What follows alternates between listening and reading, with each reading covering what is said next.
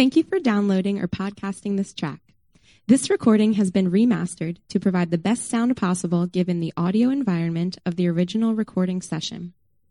Mosaic Silver Spring is a faith community located just inside the Capitol Beltway in Montgomery County.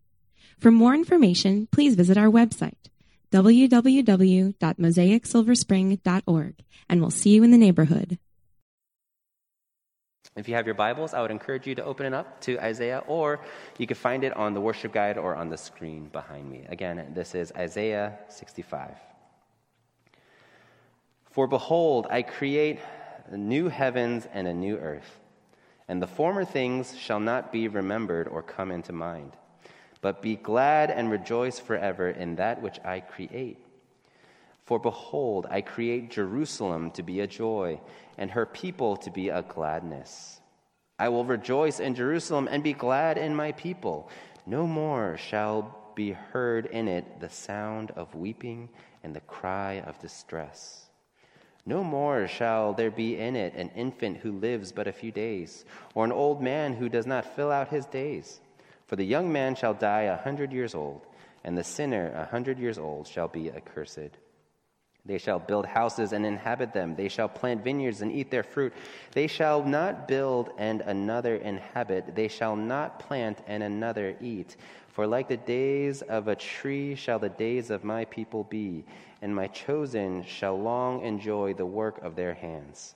They shall not labor in vain or bear children for calamity, for they shall be the offspring of the blessed of the Lord, and their descendants with them. Before they call, I will answer. While they are yet speaking, I will hear. The wolf and the lamb shall graze together. The lion shall eat straw like the ox, and the dust shall be the serpent's food. They shall not hurt or destroy in all my holy mountain, says the Lord. This is the word of the Lord, and thanks be to God. Let me pray for us this morning. Heavenly Father, God, we thank you for this picture of a new heavens and new earth. God, I pray that this can give us hope as we look forward to the new year. I pray, God, that the word spoken today can point all of us to you, that we may know you and cherish you all the more. It is in your name we pray. Amen. I don't think it's too big of a claim to say that now, especially after Christmas, especially as we wrap up 2021, the word new might not be as impactful as it once was. For example, if you are an Apple fan, if you are in the ecosystem of Apple, think back to 2007 when Steve Jobs first announced the brand new iPhone.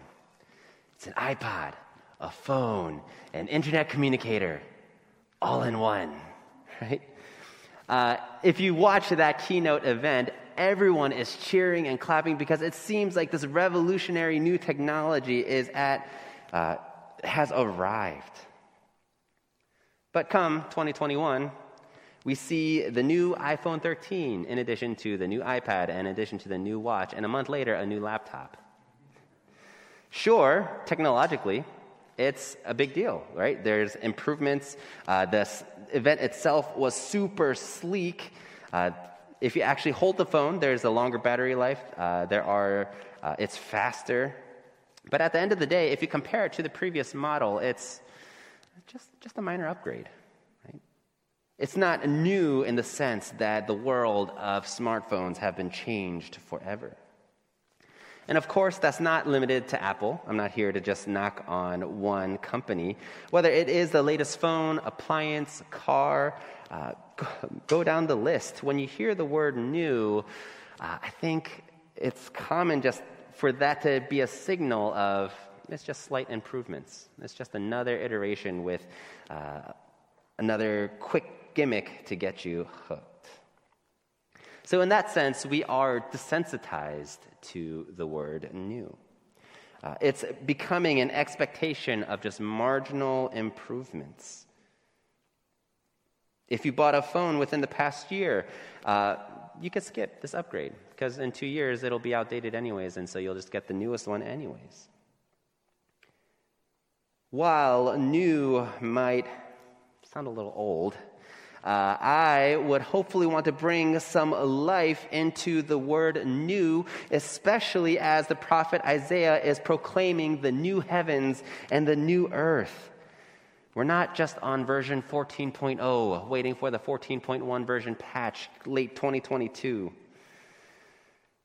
This is not an update to pass on. This is not one where we can sit idly by.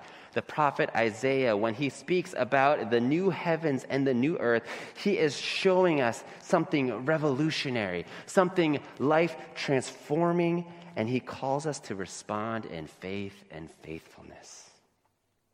And so we'll look at this new heavens and new earth in two parts. First, a new city, and second, a new citizenship. A new city and a new citizenship. In the past 4 weeks, as we've looked through Isaiah's prophecies, Isaiah was pointing us to a future hope, right? That is what the season of Advent, this waiting, was meant to be an anticipation for. Right? All of that is supposed to culminate in this prophecy in chapter 65. The justice of God, the presence of God, the authority of God, and the goodness of God is summed up in what Isaiah describes as the new heavens and new earth. Again, this is no minor patch indeed. And so as we enter this text, we see that this new heavens and new earth centered around a city, Jerusalem. Because since the days of King David, Jerusalem was the city where the temple was built. It was where the kings lived. It was the center, the place where God was to be found. And it was to be a representation of God's people to the whole world. And so Isaiah is promising, God is promising a restoration, a new city, a new Jerusalem for his people. To understand the newness of the city, though, you have to know about what it was like in the past. We've noticed, again, in the past 4 weeks, how the people of God have suffered affliction. They felt like they were left to fend for themselves. They were turning left and right to whatever would give them the promises they wanted to hear. Yet at the same time, though they suffered affliction, they also had misplaced hopes. They trusted in their political savviness, their ability to maneuver through different situations. And so they turned away from the Lord as they listened to the false promises of gods who were not gods. You see, all of this is laid out in the first section of Isaiah 65 of how God's people were unfaithful. In the center city, the place where God was supposed to be, this center city was filled with a people who were far from living like the people of God, and so they were sent far away into exile. The city was filled with the people who were far from living like the people of God, and so they were sent far away into exile. As we look in today's text, we see that at one point there was a time where they were removed from their homes. They built houses that others lived in. The vineyards that they tilled year after year was taken away. All of their hard work was ruined. The land that was supposed to flow with milk and honey was replaced with a city in distress and filled with weeping. But in the midst of that, Isaiah's words of hope was this: all of the suffering that you faced will be reversed in this new city. We see it in verses 19 through 23. That God is not just offering nice words. He's not just patting you on the back and saying, hang in there, you got this. No, God is actively at work to bring tangible changes. And it's more than just a return to the status quo.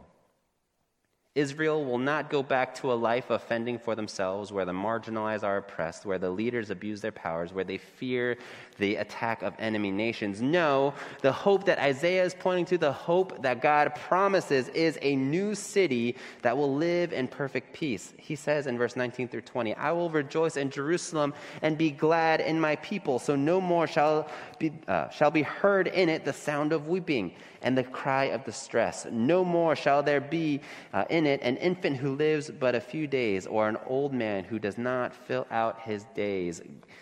Church, God is at work to bring a physical reality centering around this city. Christianity is not just a religion centered around a certain set of moral codes. It is not just a means to feel warm and fuzzy inside as we spend time with one another. Christian hope and anticipation, the reason why we take 4 weeks out of the year to wait and we celebrate the physical birth of Jesus, is because Jesus is coming again to bring about a new physical reality. One that is unlike anything you have seen before. There is a trajectory that this whole world is moving towards. Not just one city, not just literally the town of Jerusalem and the borders of its walls, but as far as the ends of the earth and as near as the physical bodies that we inhabit. God is moving to transform and make all things new. So even today, though we are caught in the disorienting fog of the pandemic that seems darker with the new strain of COVID, God is at work to bring this new reality. Even today, though some of you may have felt the weightiness of loneliness, or were reminded of broken relationships this weekend, though some of you may feel the weightiness of living in a broken society where it seems like everything is working against you, in the midst of all of that, God is at work to bring about a new reality. Even today, though some of you may have felt the pains of sickness, of injury, or even the sting of death, God is at work to bring about this new reality. The people of God will be a part of God's new Jerusalem, where God dwells with us and finds joy. This is a picture of a world worth striving for. As Isaiah echoes the prophecy of Isaiah 11, the wolf and the lamb shall graze together, the lion shall eat straw like the ox. It is not just a noticeable difference, it is a difference like you've never seen before. It is a city worth striving for, a new reality that we are called to be citizens of. And so in this new city, there is a new citizenship. And the idea of citizenship, I framed it up as citizenship. It's important because Isaiah is, again, speaking to a wayward people, a people headed into exile. Again, it was their misplaced trust, their idolatry, ultimately their sin, their turning away from God, that led to the distress and the weeping in the first place.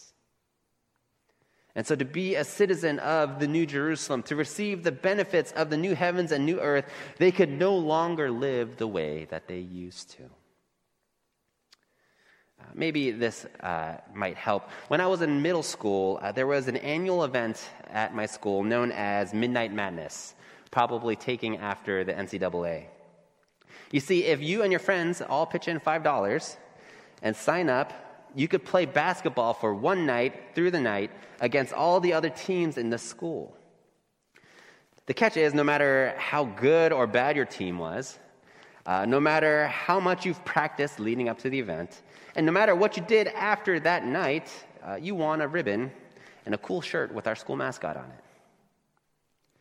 Now compare that prize to the ring that the Milwaukee Bucks received after the NBA Finals. To have the benefit of wearing that ring and to have that title of champion cost more than just a $5 entrance fee and one night. They had to change the way that they lived, the way they ate, the way they exercised, the way they woke up in the mornings to receive those benefits and those rights as champions. And if the NBA championship ring costs that much time and energy and resources to achieve, how much more costly is the citizenship into the new city where you can receive the title of God's people? How much do we need to change so that God can say, I rejoice in you, as he says in verse 19? You see, when God revealed this vision of the new city, this was as he was beckoning his wayward people to return back to himself. He is calling you to live according to his good standards lest we become the sinner who is accursed. Citizenship in the new heavens and new earth is not the participation ribbon of middle school midnight madness. It is the costly, life-altering call to faithfulness, far greater than any NBA champion has ever worked for. And I want to sit on that so that it could be a challenge to us this morning. The reality is that the standard that God has set before us is perfection. Not, no, you're good enough. Not, you're mostly good with some minor flaws here and there. God calls us to be perfect. We cannot receive the benefit of the new city without first being perfect before God. But just as much as God is at work to reverse the effects of a broken city, he put in the work to reverse a broken people, a people unable to perfect themselves. God does not just brush our sin under the rug. You know, when God says in verse 17, the former things shall not be remembered or come to mind, God is not just doing that because he just doesn't want to deal with it.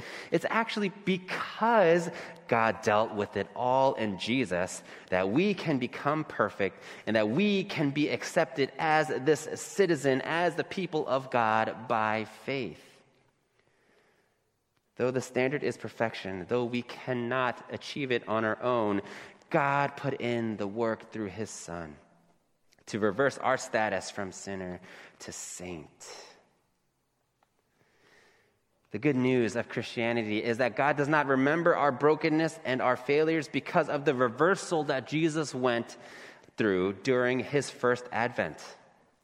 Though Jesus was God, he took on the weakness of humanity.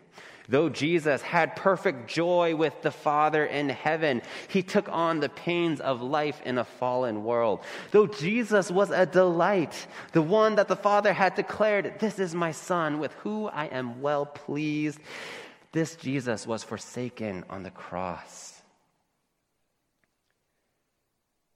He took the curse of the city, the curse of our exile, so that for us, our status can be reversed. Jesus took it upon himself and gave us his perfection through his life, death, and resurrection on the cross. Jesus takes on our misfortune and gives us the infinite riches of the new city. So now we can be sure of this future reality by faith as new citizens. That is the hope offered to us this morning. Perfection, not by our efforts, not because we have achieved it, but because we receive it by faith in Jesus.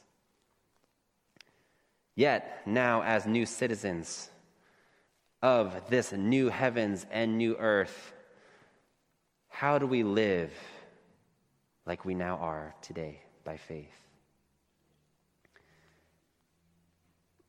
One thing to note is that this promise that God gives us, this future city, this future citizenship, it's in the future, right? Even today, we still feel the effects of a broken world and of evil. Yet there will be a day where it won't be. The reality of that is that today we will still face the difficulties in life, and things will not always work out the way that we want, nor will things always be easy.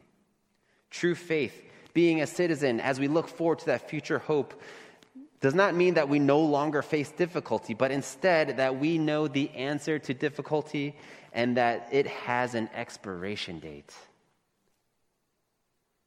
Christian hope can take on the hope, maybe can take one step further of what Viktor Frankl says in his book, Man's Search for Meaning. Viktor Frankl, if you don't know who that is, among many things, he is a philosopher, psychologist, but also a Holocaust survivor. And he wrote this book called The Man's Search for Meaning. And in it, he writes, "What man needs is not a tensionless state, but a striving and a struggling for a worthwhile cause." What man needs is not a tensionless state, but a striving and a struggling for a worthwhile cause. And he brings this up because he recognizes that it is common for people during his time, and I think still applies today, that we often center our lives living an easy and comfortable life as possible. Right? Let's avoid any sort of stress or heartache or difficulty. Frankl is saying, let's put our energy, our time, our effort, not into just living a comfortable life, but striving for something greater than ourselves. And I like where he is going with that, but I think as Christians, we have something even better than just a great cause to struggle for. Yes, it is a cause worth striving for. The new heavens and new earth is something that we should strive to look forward to. But more than that, we have this hope that as we strive for God's greater plan of restoration, there will actually be a tensionless state soon. But until that day comes, today, we are to strive and live out our lives, live out our status as citizens of the new city. And that cause is worth living for, and it is worth dying for, because it is a cause that will be eternal. So what does that look like for us today? As we look at Isaiah 65, in verses 21 through 23, it is notable that we see imagery of people still working. Still, they shall build houses and inhabit them. They shall plant vineyards and eat their fruit. They shall not build and another habit it. They shall not plant and another eat. For like the days of a tree shall the days of my people be, and my chosen shall long enjoy the work of their hands. For us today, Isaiah is calling us to the reality that what we do today matters. It matters because the work that we put in, we will sow. We will reap the benefits of our labor. Not because we have achieved something great, but because we are brought along into God's work of restoration. And so what does that look like for us today? On the ground level, we put in the work individually. We take time to grow in our own character.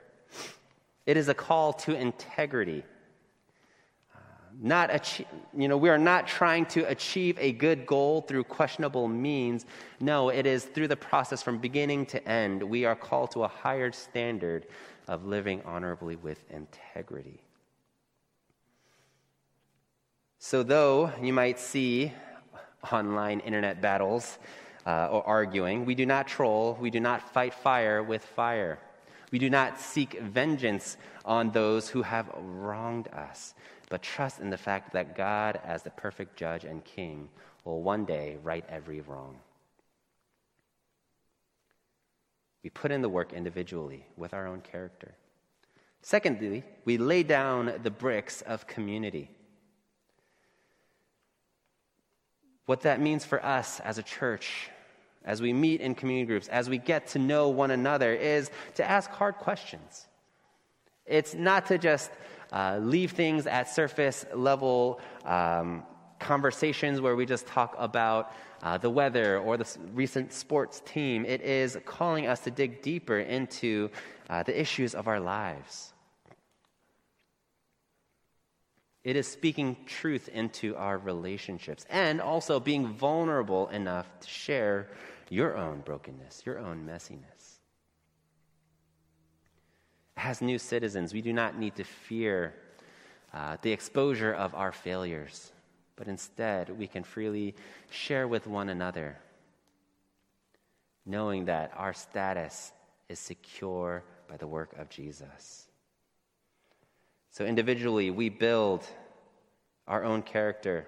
We lay down the bricks of our community, and we extend further outward from our church community into our neighborhoods, so that as a church, we can be a joy to Lower Montgomery County. Until that new city is a full physical reality, we are called to go out and love our city, not with elevator pitches or bait and switch tactics or hidden agendas, but that in word and deed, in the way that we get to know our neighbors, in the way that we engage and sacrificially love through the small acts of kindness or greater acts of care. Through our word and deed, may the world catch glimpses of the new city and the new citizenship that we have, because Jesus has secured it for us on the cross. May we live as new citizens of this new city moving forward into 2022. Let's pray. Heavenly Father God, I thank you for this picture of a new heavens and new earth, one unlike anything we have ever seen.